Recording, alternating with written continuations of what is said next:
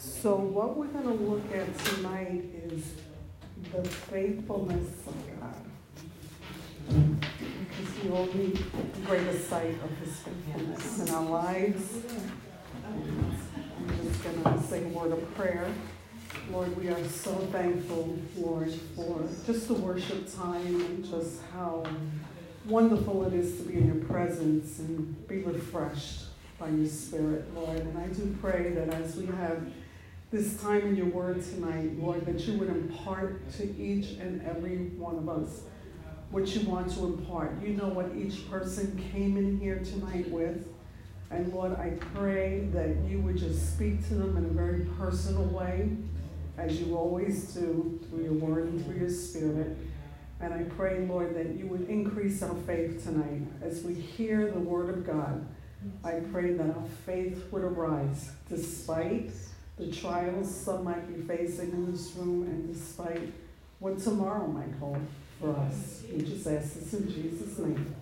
So when we look at our culture, I mean, I had a whole list of things for the FPC conference, everything that's going on in the church, in the culture, globally, and most of you hear that here all the time, so I don't have to repeat it. But when we look at everything that's going on, it's very hard to walk by faith, right? Because reality is, that was the word the Lord gave us, right? I mean, the beginning of the year, walk by faith and not by sight. And how many of us have been challenged in that this year? To walk by faith and not by sight. So we have personal trials too that we go through, and it's very difficult at times to say, God, where are you in this? I know what your word says, but where are you in this situation? You know, we could feel that way sometimes. So the first question I have there is, how do we walk by faith in our generation? Well, Romans 10 verse 17 says faith comes by hearing, and hearing by the word of God. So we have to be in the word, because that increases our faith. And even if you listen to the word on CD or however you choose to listen to it, it really does something inside. You know, you feel like if you're having like a day where it's like, Lord, I just feel heavy. I feel heavy. But if you could get some time alone where it's just you and him and listen to the word or read the word, you find all of a sudden it seems like that heaviness starts lifting off of you. It comes off. I'm encouraged, even though I see everything happening globally and in the world and where we are as far as our nation. 2 Peter chapter 1, verse 19 through 21 tells us we have the prophetic word, God's word confirmed, which we do well to heed as a light that shines in a dark place. So even though the world keeps getting darker and darker, we have God's word. His word is prophetic. His word is true. His word is really unfolding before us. We're seeing everything that God proclaimed in his word come to pass. And it says that it shines, that light shines in a dark place. So it doesn't matter how dark it gets. God's word shines in the midst of the darkness. In fact, the darker it gets, it shines even brighter. Think about, we live here in Kentucky, right? Some places where we live at, there's not much lighting. I know out by us, there's hardly any lights. And you know how the sky lights up with all the stars? And it just seems like the darker it is on certain nights, it's brighter, the lights. And that's what the word of God is to us. It shines that much even more brighter. So it says we will do well to heed as a light that shines in a dark place the confirmed prophetic word until the day dawns and the morning star rises in your hearts, knowing this first, that no prophecy of Scripture is of any private interpretation. For prophecy never came by the will of man, but holy men of God spoke as they were moved by the Holy Spirit. And that, again, is the only truth we can believe today. Everything else is a lie. Whatever does not line up with the Word of God is a lie. Okay? So Romans 15:4 tells us whatever things were written before were written for our learning, that we, through the patience and comfort of the scriptures, might have hope. So that's telling me everything that's been written in the Bible, from the Old Testament, from the very beginning of time in Genesis, to the end of the book of the Revelation of Jesus Christ, gives me hope. It comforts me. Patience, somehow. I can have patience, comfort, and hope from the scripture. So whenever you're feeling hopeless, the answer is to get into the Word of God. Whenever you need comfort, the answer is to get in the Word of God. Whenever you feel like I need patience, because I want everything to happen now.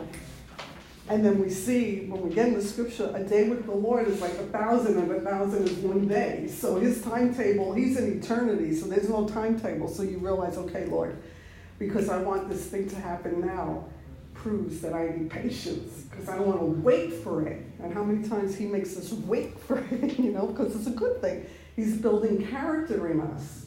It's character. He's very concerned about what comes out of us. So in the Old and the New Testament, the saints that have gone before us teach us how to live by faith.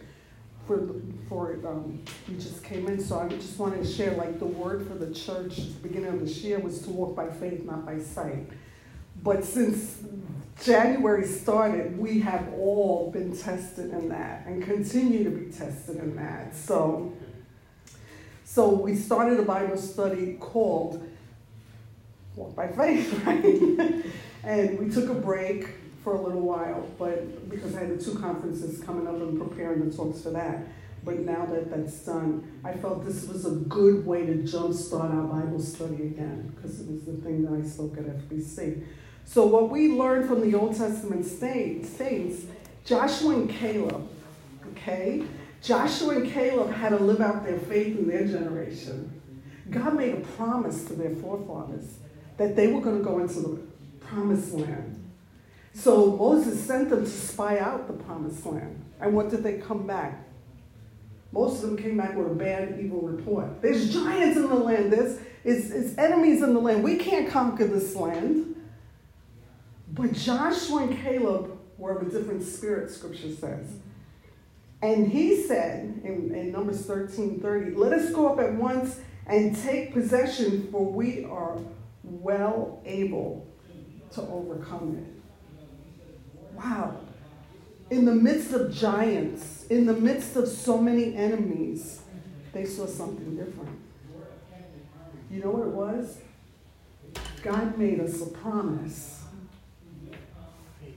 God made us a covenant promise with our forefather, Abraham.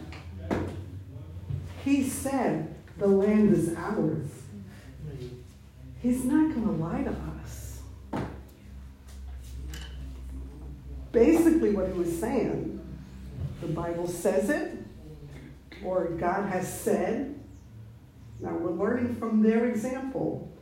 So because God has said and the Bible says, whatever the promise is, I believe it. And that settles it. Simple childlike faith.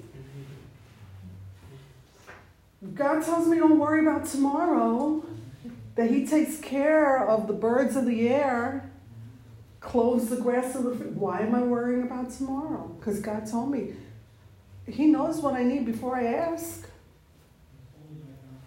He knows what I need. The Bible is the most trustworthy and authoritative source that we have in our generation. That should be a comfort. It's the most trustworthy and authoritative source that we have in our generation. And that's why there's a war going on in our culture for the Word of God, against God. Trusting in the Bible is equivalent to trusting in God, because he's the author. He's the author. David also lived out his faith in his generation. He was facing Goliath. Now these are men of God that had things they had to face and overcome. but they overcame their obstacles by believing in what God says. And what we see, listen to David's faith here. I'm summarizing 1 Samuel 17:34-47. David said to Saul, "The Lord who delivered me from the paw of a lion and from the paw of a bear, he will deliver me from the hand of this Philistine." Then David took his staff in his hand, and he chose for himself 5 smooth stones from the brook. And he put them in a shepherd's bag in a pouch which he had, and his sling was in his hand. Then he said to the Philistine, "You come to me with a sword, with a spear, and with a javelin. But I come to you in the name of the Lord of hosts, the God of the armies of Israel, whom you have defied. This day, the Lord will deliver you into my hands, and I will strike you and take your head from you. And this day I will give the carcasses of the camp of the Philistines to the birds of the air and the wild beasts of the earth, that all the earth may know that there is a God in Israel. Then all this assembly shall know that the Lord does not save with sword and spear, but the battle is the Lord's, and he will give you into our hands." Yes. What faith! Right. Goliath was humongous, and here's little David. Young David. Yeah. And the faith that he had, he didn't care what Goliath looked like. He remembered past victories. He remembered. And he proclaimed victory before he even saw it. He knew this day the Lord's going to give you into my hands. You know, that word there where it says, "I come to you in the name of the Lord of hosts," the Hebrew word for name there is Shem, meaning a name of honor, authority, character, fame, glory, and reputation. I come in his name. And his name is a name of honor. It's a name of authority. It's a name of character, a name of fame, a name of glory and reputation.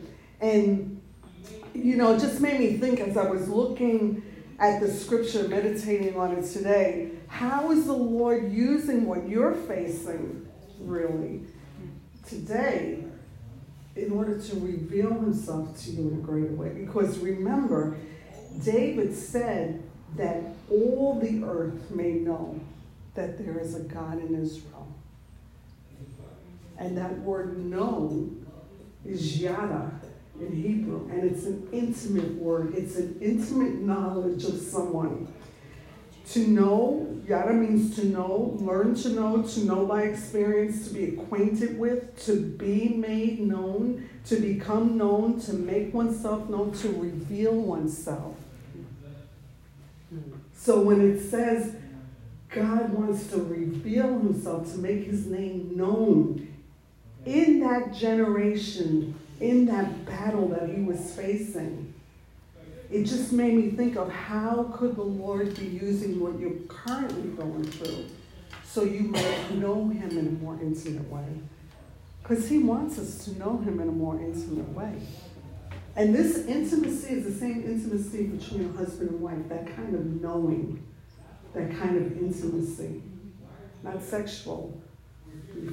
Whoever's listening to this might twist it to something perverted, but it means that intimate knowledge that a husband and wife know about one another that no one else knows about. See, you know, things you share with one another that you wouldn't share with anyone else.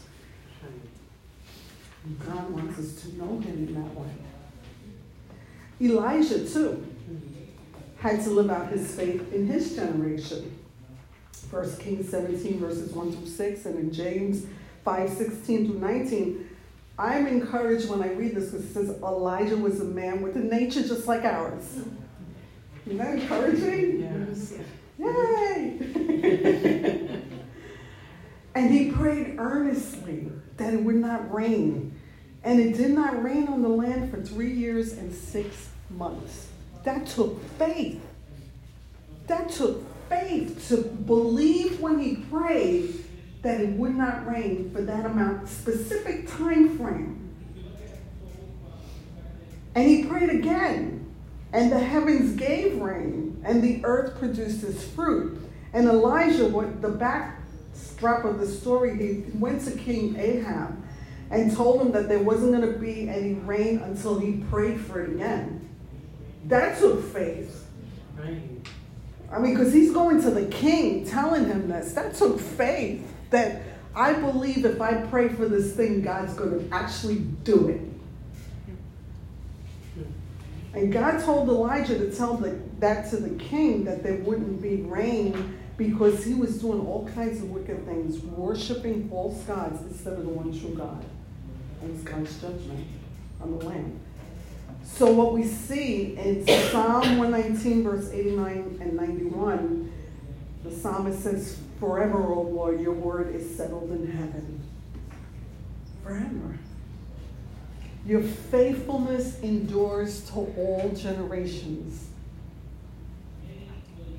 Think back in the garden. When Adam and Eve sinned, God made a promise right after they sinned in Genesis 3:15 that he was going to send the Messiah to die for mankind, to reconcile them back to the Father. So from way back in Genesis, that generation, to the generations that we're looking at, they all saw God's faithfulness. So do we. Right? Yes. Even in our generation, we see his faithfulness in our lives. Scripture says you establish the earth and it abides. They continue this day according to your ordinances. And we see God created the heavens, the earth, everything. In Genesis, we read about that. God said, I love it. God said, and it was so. God said, and it was so. If you read that chapter, how many times it said, God said, and it was so. And we are witnesses of it all. It still remains. It's still going. How many generations later, God is faithful. 2 Corinthians 1 verse 20 says, for all the promises of God in him are yes, and in him amen, to the glory of God. And the question as I was reading that, just meditating on the scriptures, is can you believe God for the impossible? Right. Yes. Many of you here have. And you've seen God do the impossible. Yes. There'll be other impossibilities that come in the future, but we have to remember his faithfulness. Yes. We see the Old Testament saints, the New Testament saints, our own testimony that testifies God's faithful. He's faithful. We're not, but he is. Scripture has much to say about God's faithfulness. Exodus 34, Moses. This was during Moses' time. Exodus 34, 6 and 7. Moses had asked the Lord to reveal his glory to him. And he descended in the cloud and stood with Moses and proclaimed the name of the Lord God, merciful and gracious. Just think about this and the time we're living in now, with every crazy and evil thing going on in our world and globally. The Lord God, merciful and gracious, long-suffering and abounding in goodness and truth, keeping mercy for thousands, forgiving iniquity and transgression and sin, by no means clearing the guilty, visiting the iniquity of the fathers upon the children and the children's children to the third and fourth generation. In Psalm 106, verse 8, we read, nevertheless, he saved them out of Egypt, children of Israel, again for his name's sake, Shem, his name's sake, that he might make his mighty power to be known. He wants us to know that there is nothing too difficult for him. Deuteronomy 7 verse 9 says that the Lord your God, he is God, the faithful God who keeps covenant and mercy for 1,000 generations with those who love him and keep his commandment. Those who are obedient. 2 Timothy 2:13 says, if we are faithless or believe not, he remains faithful, for he can't deny himself. That word faithful there in the Greek is pistos, meaning he's trustworthy, he is sure, he's true, he's faithful. For example, like in a business transaction, he keeps his end of the deal, if I could say it that way. He's worthy of trust. He's the only one who could be relied on. That's what that word faithful means. So why do we trust other things that aren't faithful? I mean, we have the God of the universe that could be totally trusted in all things. And he's proven himself to so many generations, so many saints that have gone before us. David in Psalm 36 verse 5 says, your mercy, O Lord, is in the heaven, and your faithfulness reaches to the clouds. And on a rainy day, when we look up at the clouds, what do we see? What appears sometimes? A rainbow. What does that rainbow stand for? That's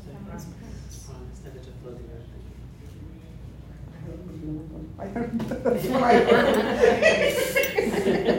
What does that rainbow stand for? God's promises to flood the earth again. Yes, God's promise never to flood the earth again, but it was a covenant promise.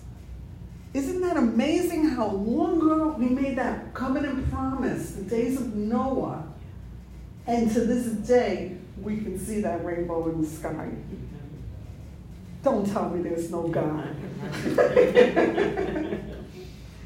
You know how else we also know there's the God? Israel.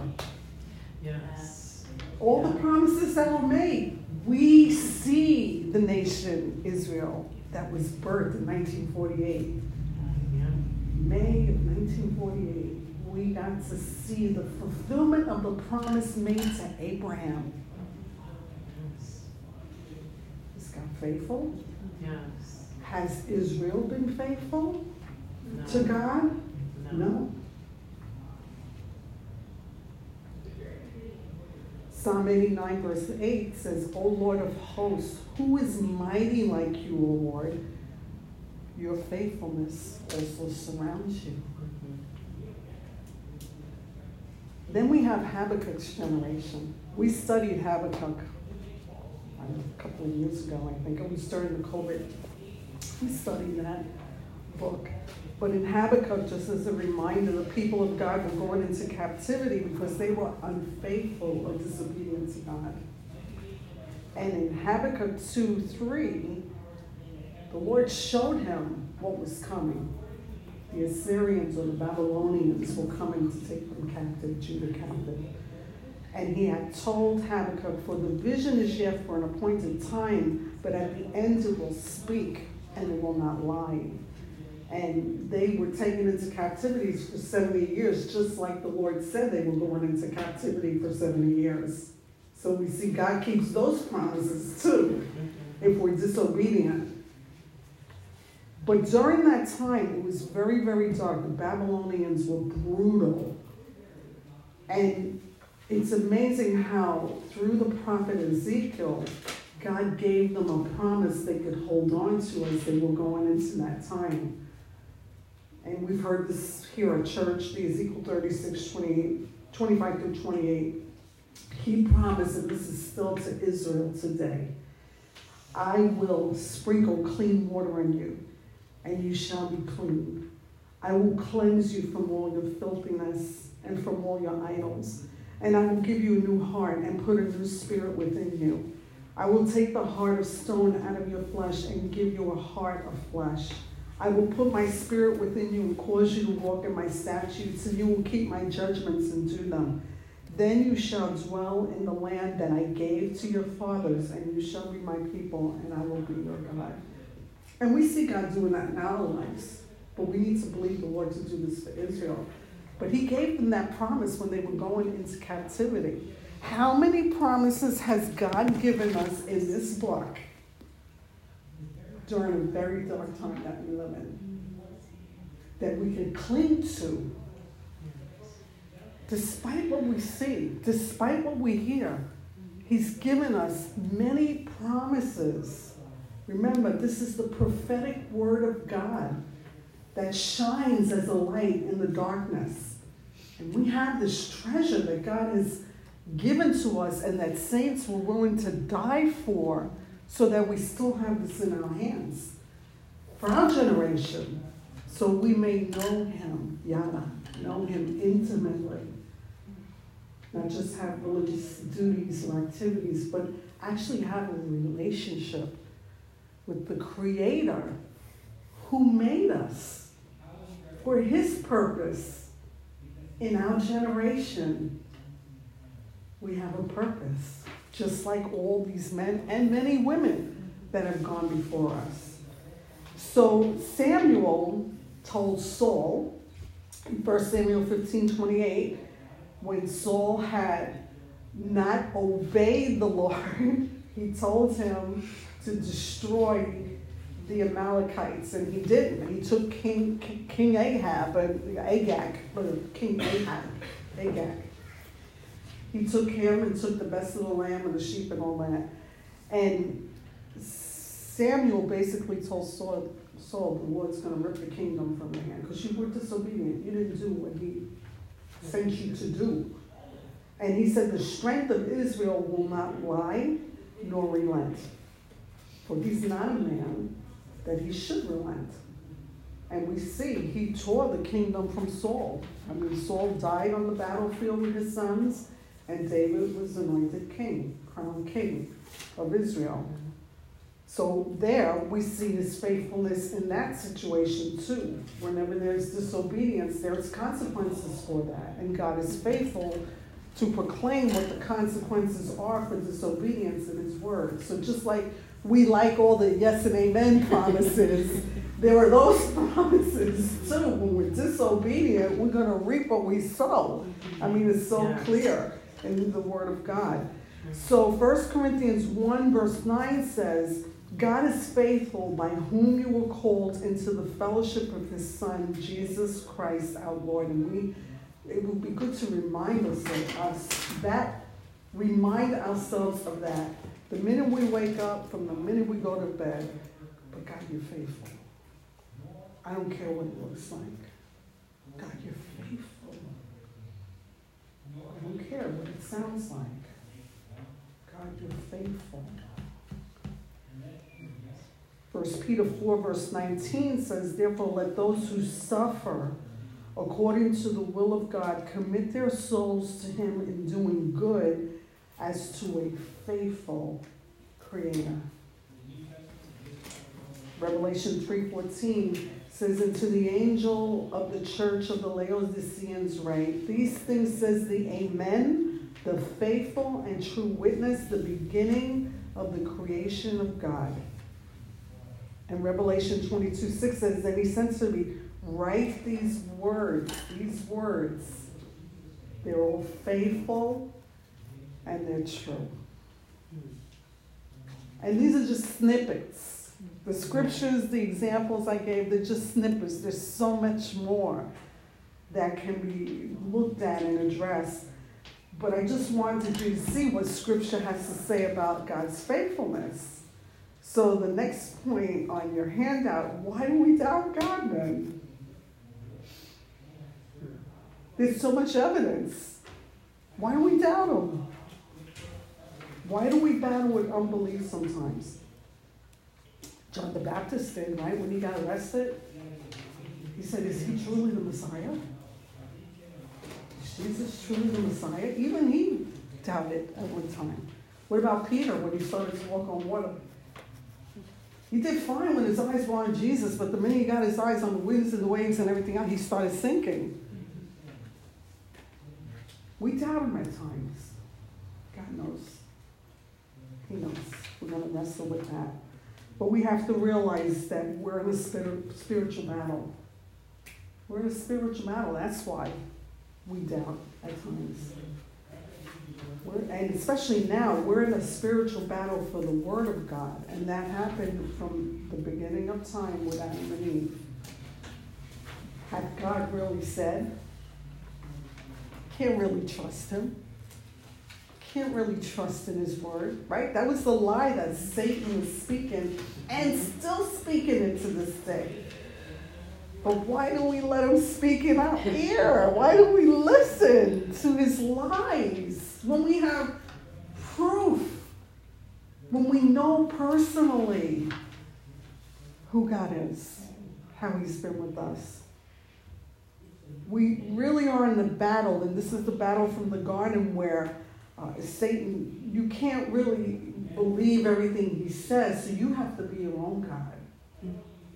You need to be your own God. You need to be independent. You can't trust him. You can't rely. He's going to fail you. Even though he provided everything they needed for life and godliness in the Garden of Eden, he came with that lie. You can't trust him. You need to provide or do for yourself. You need to live independently of him. Be your own God.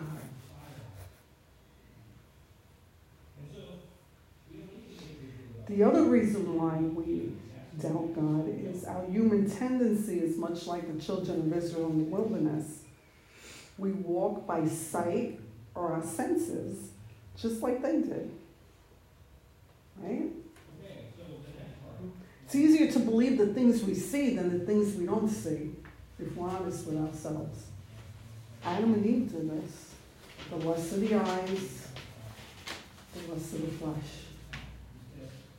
I read this today in my little booklet I got from David Jeremiah like a month ago. And I haven't read it. I've had it aside in my living room, and I picked it up today and sat on my deck, and I was reading it. And this quote was in there. I was like, this is good. It was really good, the whole little booklet that he has. It says, we live in a world that is both material and spiritual. On the material side, we access our world through our five senses: sight, touch, taste, smell, and hearing. It's easy to be enticed by the things of this world to think they will bless our lives. Isn't that true? It's so true. I read that. I was like, that's so true. That's what happened with the children of Israel. In Numbers 11, verses 1 through 6, and Numbers 14, 22 through 23, they had yielded to intense cravings. And one of the things they were saying when they were in the wilderness is, we remember the fish, cucumbers, melons, leeks, onions, and garlic while we were in Egypt, and there is nothing at all except this manna before our eyes. What? That was angel food that came down from heaven. And the disdain they had in their heart, what God had provided for them, was evil. But don't we do that too? We do it too. God provided a table in the wilderness for them. He provided bread or manna. I've already said it's angel's food. He provided meat. Remember, they were sick of eating the manna, so send us some meat. So he did. He sent them quail till it was coming out of their nostrils. And he was angry with them. Scripture said he was angry with them. They even accused him, you brought us out here to kill us. What? But don't we feel like that sometimes? Yes. We think that God is like, we could be just like Cain, solely in self-pity, that God, you're going to kill, just how twisted thinking. And this is why we need God's word to correct it. So thankful for God's word. I'm so thankful for the conviction of the Holy Spirit. I'm so thankful when God shows me when I'm wrong in my thinking or how I'm seeing things. And he corrects me. I'm thankful for it because I need it. Because it's so easy to be just like them. We could be just like them.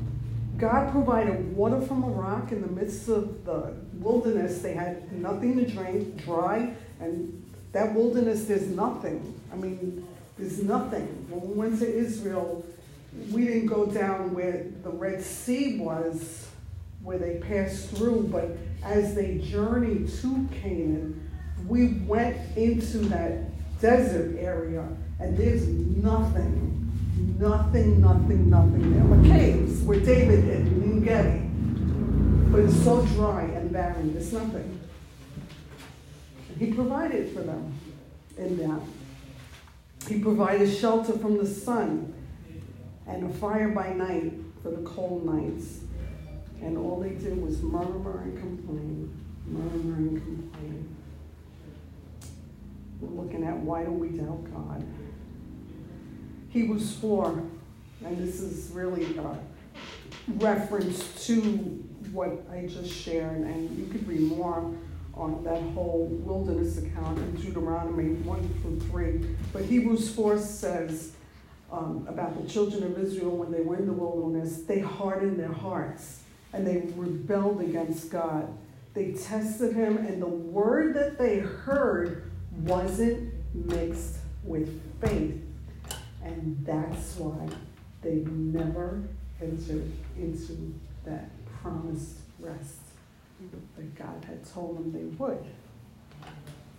Scripture warns us in Psalm 95, verses 8 through 11, and Hebrews 3, verses 7 through 8. Do not harden your hearts as in the day of rebellion, as in the day of trial in the wilderness when your fathers tested me. They tried me. Though they saw my work for 40 years, I was grieved with that generation and said, it's a people who go astray in their hearts, and they do not know my ways. So I swore in my wrath, they shall not enter my rest.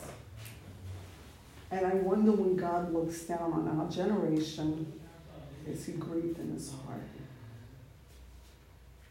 And I'm a part of this generation.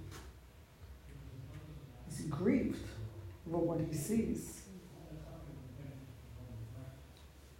She's shaking her head saying, yeah, he is. I think he is too. I do. That's why he's dealing with the church the way he is. One of the things that was said at the FBC conference, and I loved it, Brian Wright had shared it Friday night, the first talk that he shared. There's people that say, and he used 1 John, they say, but they don't do. And then preaching on the whole book of James, all the speakers. And James said, don't be a hearer only. Deceive yourselves. But the way Brian said it, there's people that say, but they don't do.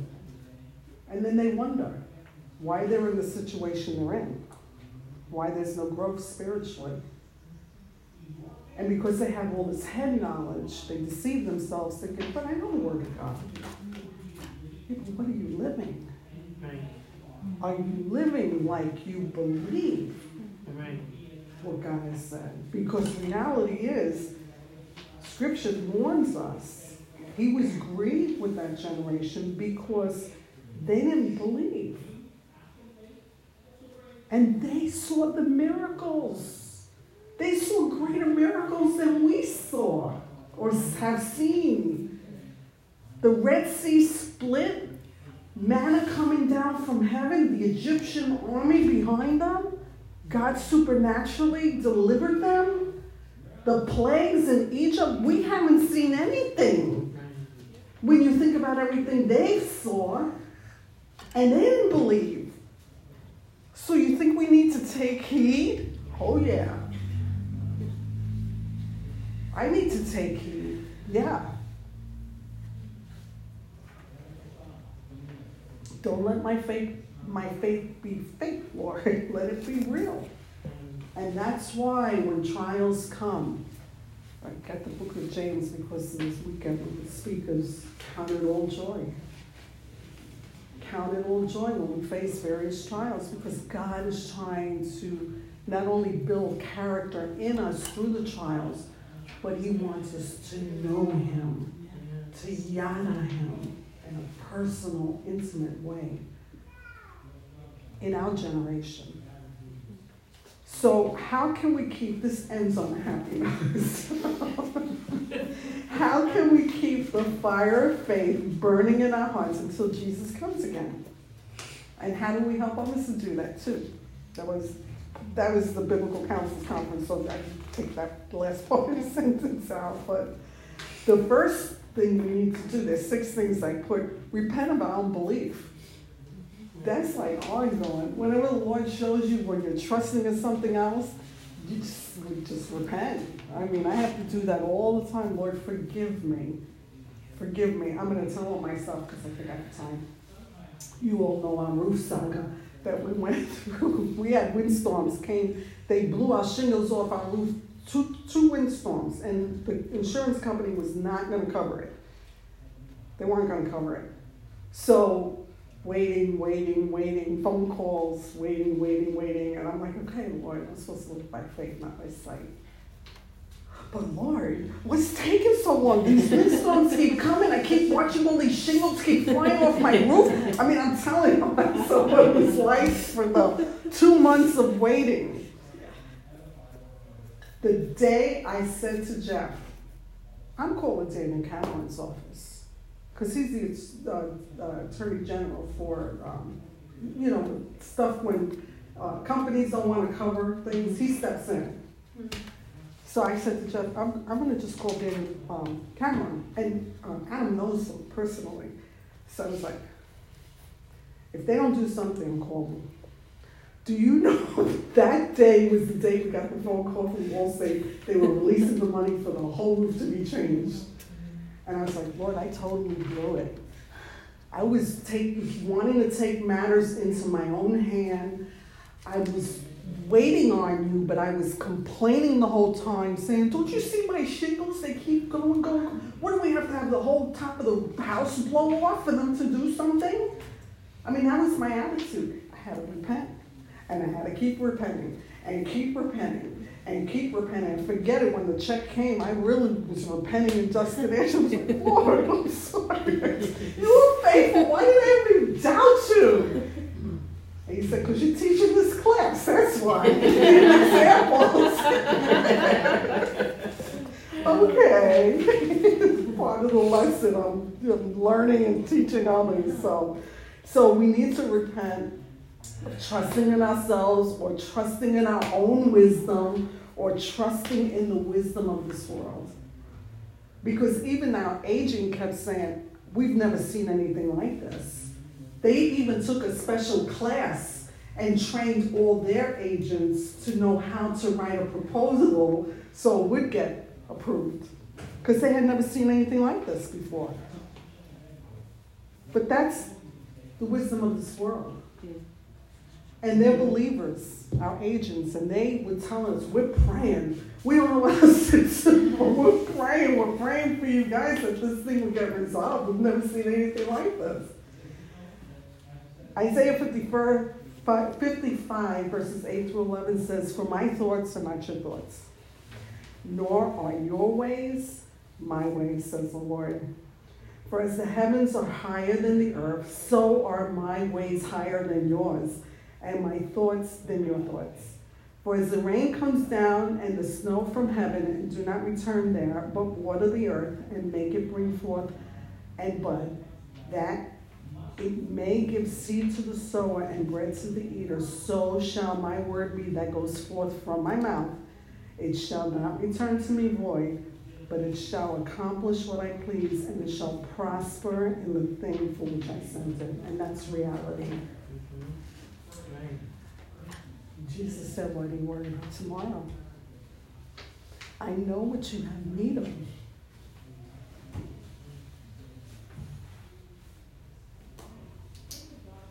Lord, I repent of my unbelief. I repent of trying to take matters into my own hands to try to make something happen. Like, you need my help. You don't need my help.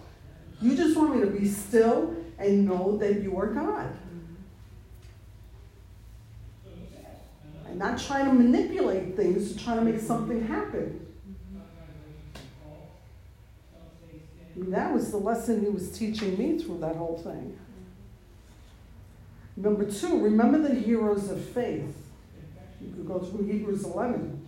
Psalm 78, verses 5 to 8 says, for God has established a testimony in Jacob and appointed a law in Israel, which he commanded our fathers, that they should make them known to their children that the generation to come might know them, and the children who would be born, that they may arise and declare them to their children, that they might set their hope on God or in God, and not forget the works of God, but keep his commandments, and not be like their fathers, stubborn, rebellious, a generation that did not set its heart aright, and whose spirit was not faithful to the Lord.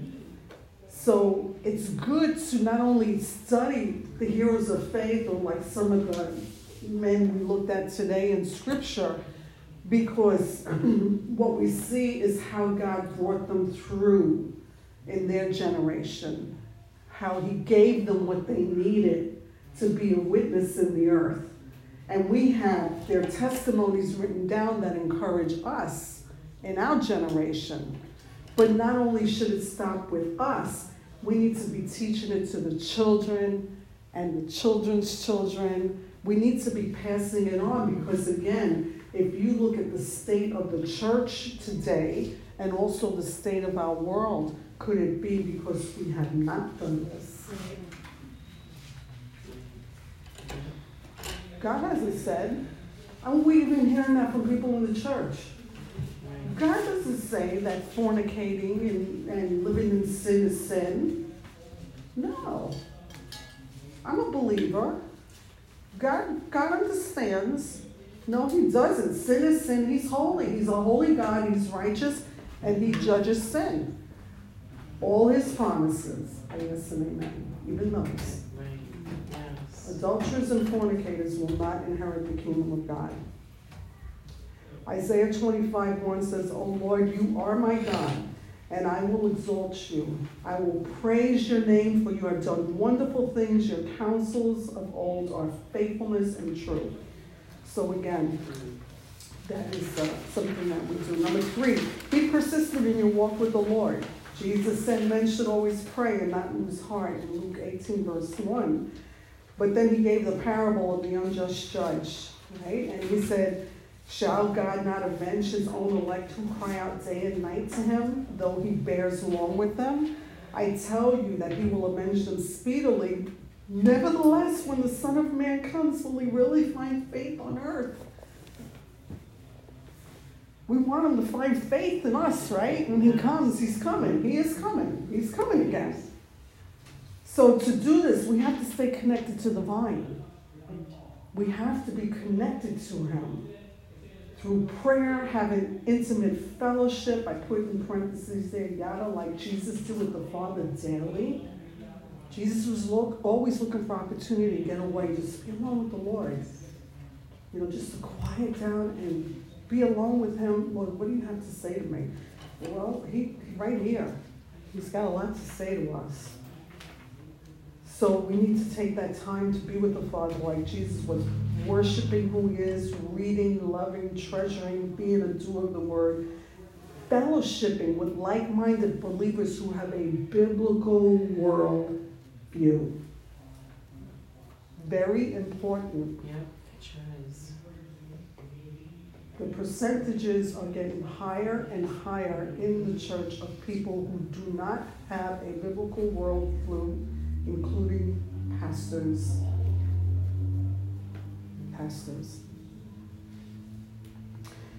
We also do this by Hebrews 10:2, not forsaking the assembling of ourselves together as in the manner of some, but exhorting one another, and so much more as you see the day approaching. And that's what we're doing here today. Every time we come together, we're exhorting one another, we're encouraging one another. We see the days approaching, and it's like we need one another. We need fellowship with one another. Yes. Number 4, be intentional about setting our hearts on things above, where Jesus is seated at the right hand of the Father. Fix our eyes not on what is seen, but on what is unseen, since what is seen is temporary. It's temporary.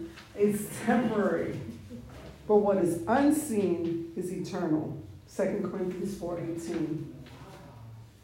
We do this by meditating on scriptures such as Colossians 3:1-3, Philippians 4, verses 4-9, The book of the Revelation of Jesus Christ helps us to get our focus where it needs to be. Realizing that when we're in His Word, we're in His presence. And He corrects our vision, right? It's like He reminds us, what are you living for? Why are you holding on to these things that are perishing? He corrects our perspective on our lives in this world, right? Or on life's events. He instructs us how we're supposed to live in our generation, just like He did the other believers that went before us. He also shows us how do we live out our faith. How do we live out our faith as it gets darker and darker? Number 5, meditate on God's faithfulness to you personally throughout the many years of your life. Psalm 119, 52 and 55 says, I remember your judgments of old, O Lord. That's something I have to do. And have comforted myself. That's something I have to do. I remember your name in the night, O Lord. That's something I have to do. Remember, why do we say and not do? Well, this you have to do. You have to choose. I will, I will, I will. Psalm 77, verse 10 through 14. I will remember the years of the right hand of the Most High. I will remember the works of the Lord. Surely I will remember your wonders of old. I will also meditate on all your works and talk of your deeds. Your way, O God, is in the sanctuary, and who is so great a God as our God? You are the God who does wonders, and you have declared your strength among the peoples. You have with your arm redeemed your people, the sons of Jacob and Joseph, Selah. And we've seen that. We've seen Israel, as we talked earlier. Jesus came, the Messiah came. So how you can do this to meditate on God's faithfulness to you personally through the many years of your life, you can keep a journal. Write those things out. How God has been faithful to you. I've been sharing with some of the ladies here that at the end of the month or the beginning of the month, I go back and review my journal. And in my journal, I have like scriptures that I'm meditating on, truth that I'm getting from the scriptures, confession, lots of confession, confessing my sin before the Lord. Praise is another section. What can I praise God for? Give thanks. What can I give thanks for? In the midst of the roof thing, I was writing a lot of thank you, but my attitude still stunk, but still write the thank you. Because it probably would have been worse if I wasn't giving thanks. And then ask, prayer. So I've been going back and reviewing it even at the end of the month or the beginning of the month, and it's interesting to see the theme. There's always a theme that God had me in for that month. But not only that, I see His faithfulness, how He provided, how He came through, the miraculous things He did that it's so easy to lose sight of. So we have to remind ourselves and keep a heart of gratitude in the midst of everything you're going through. That is so important. And when the Lord shows you haven't been grateful, you just repent. Lord, I repent. God, cleanse me, wash me. Thank you for Jesus. You just appreciate Jesus more and more and the blood He shed and the cross, because you realize there's no hope for me. If He didn't die, there'd be absolutely no hope for me, because I am wretched through and through. And every time another trial comes, God shows me my heart. But He also shows us, what do we really believe about Him?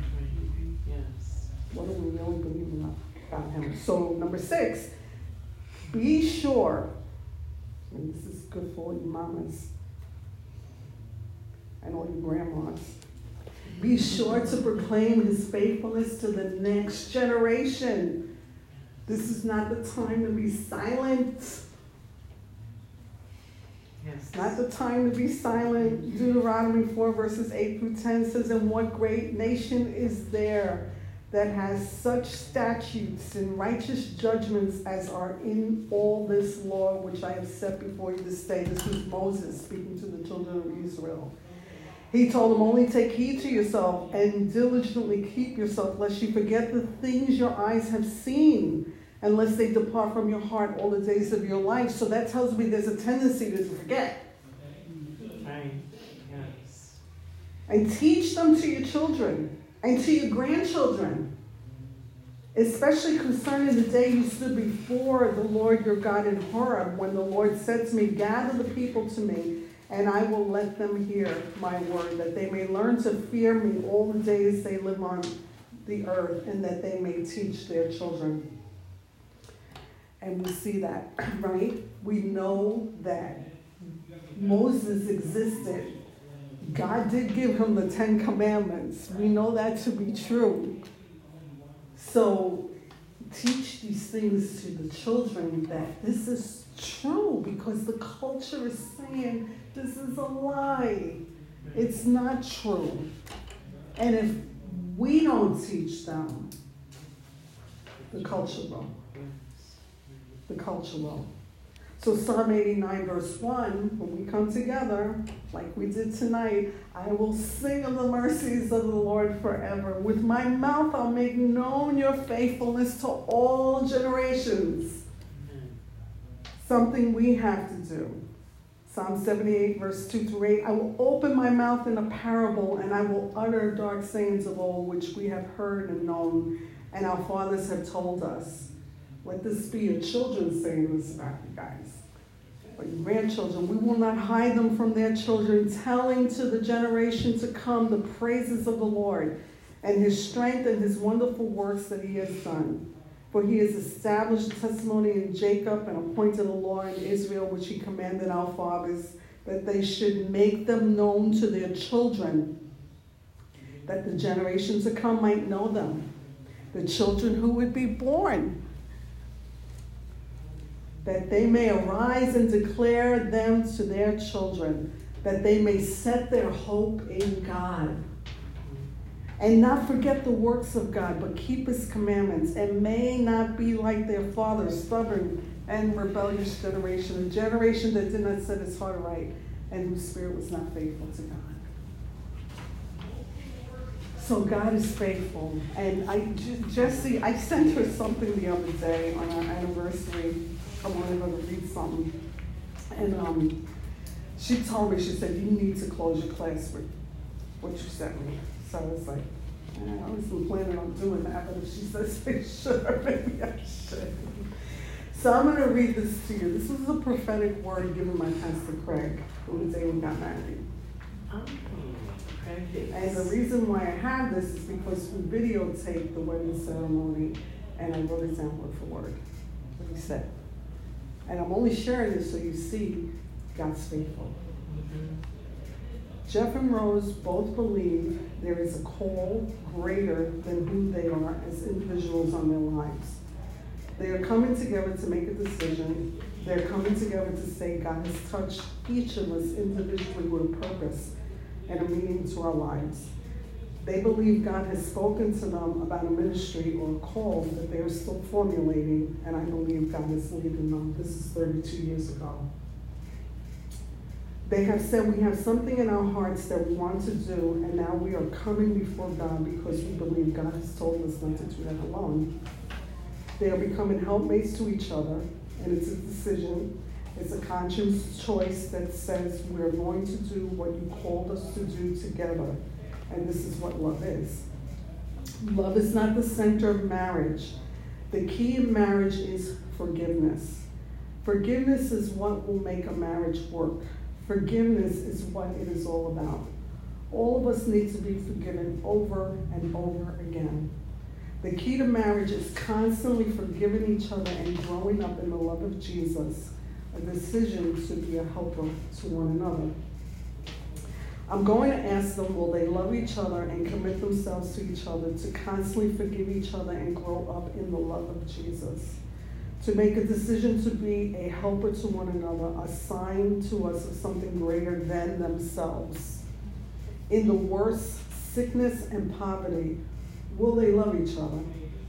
Are they going to be there when it's not so good? There will be times that will be unhappy, but in the midst of that, they will be a sign to us a ministry to us of Jesus' power to forgive and love. When we see everything falling apart in the world, that Jeff and Rose would be a sign to us that love is more powerful, that Jesus is more powerful than all the pain and all the hurt, that they would be in the midst of this broken world a sign of hope. This is their ministry. That they will be a sign of hope to every married couple, a sign of hope, a sign of love, and of forgiveness. That is wild. That is. Well, Jesse said you need to finish your place. Yes. I was like, but I wasn't planning on doing that. Because I don't even remember all that, and I was there. God's faithful. Wow. God is faithful. Wow. And you know the first 3 years of the journey that we took together, it was hell on earth. Being married to someone that had a great job, but had a secret life and using crack cocaine and doing what he was doing. But look what God has done. God is real. Yes, He is. He's faithful. All His promises are yes and amen. Amen. So I pray you all are encouraged tonight to keep holding on to the Lord and His faithfulness, regardless. And pass that knowledge of Him to the next generation. Yes. And to the next generation. And to the next generation. I love when girls your age come to class. I love when her age comes to class. I love when the babies come. The babies yet to come out. Because those are all different generations. And I talked to Jan yesterday. And she's a dear sister in the Lord. Her and her husband helped us to start this church. She's going to be 80 in June. And when I got off the phone, when I said blessing, I mean, I guess an 80-year-old godly woman. I'm 60. I'll be 64. I said, what generation? I mean, it's beautiful what God does. How He puts women in our lives, different generations, so we can pour into them. I think about you ministering in Meadowview. Brenda as well, Diane, you're in Meadowview. I mean, you're pouring yourselves out. You, a light to your daughter. I mean, your life is a light to her. She can't deny God is real. Right. She can't deny that. She won't tell you that, but she can't deny it.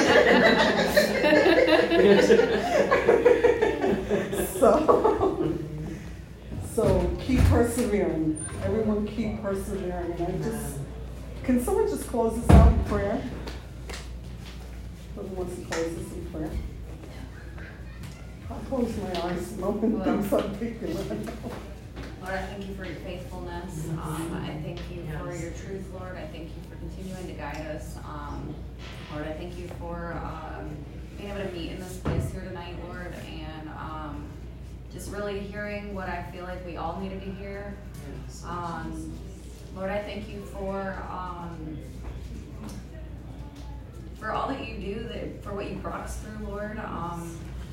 For continuing to strengthen us in our faith, Lord. I pray that you would just continue to fill us with your Holy Spirit, God. I thank you for the kids who get to hear this message, Lord. I pray that you would water the seeds that were planted here tonight, Lord. Yes. I just thank you. I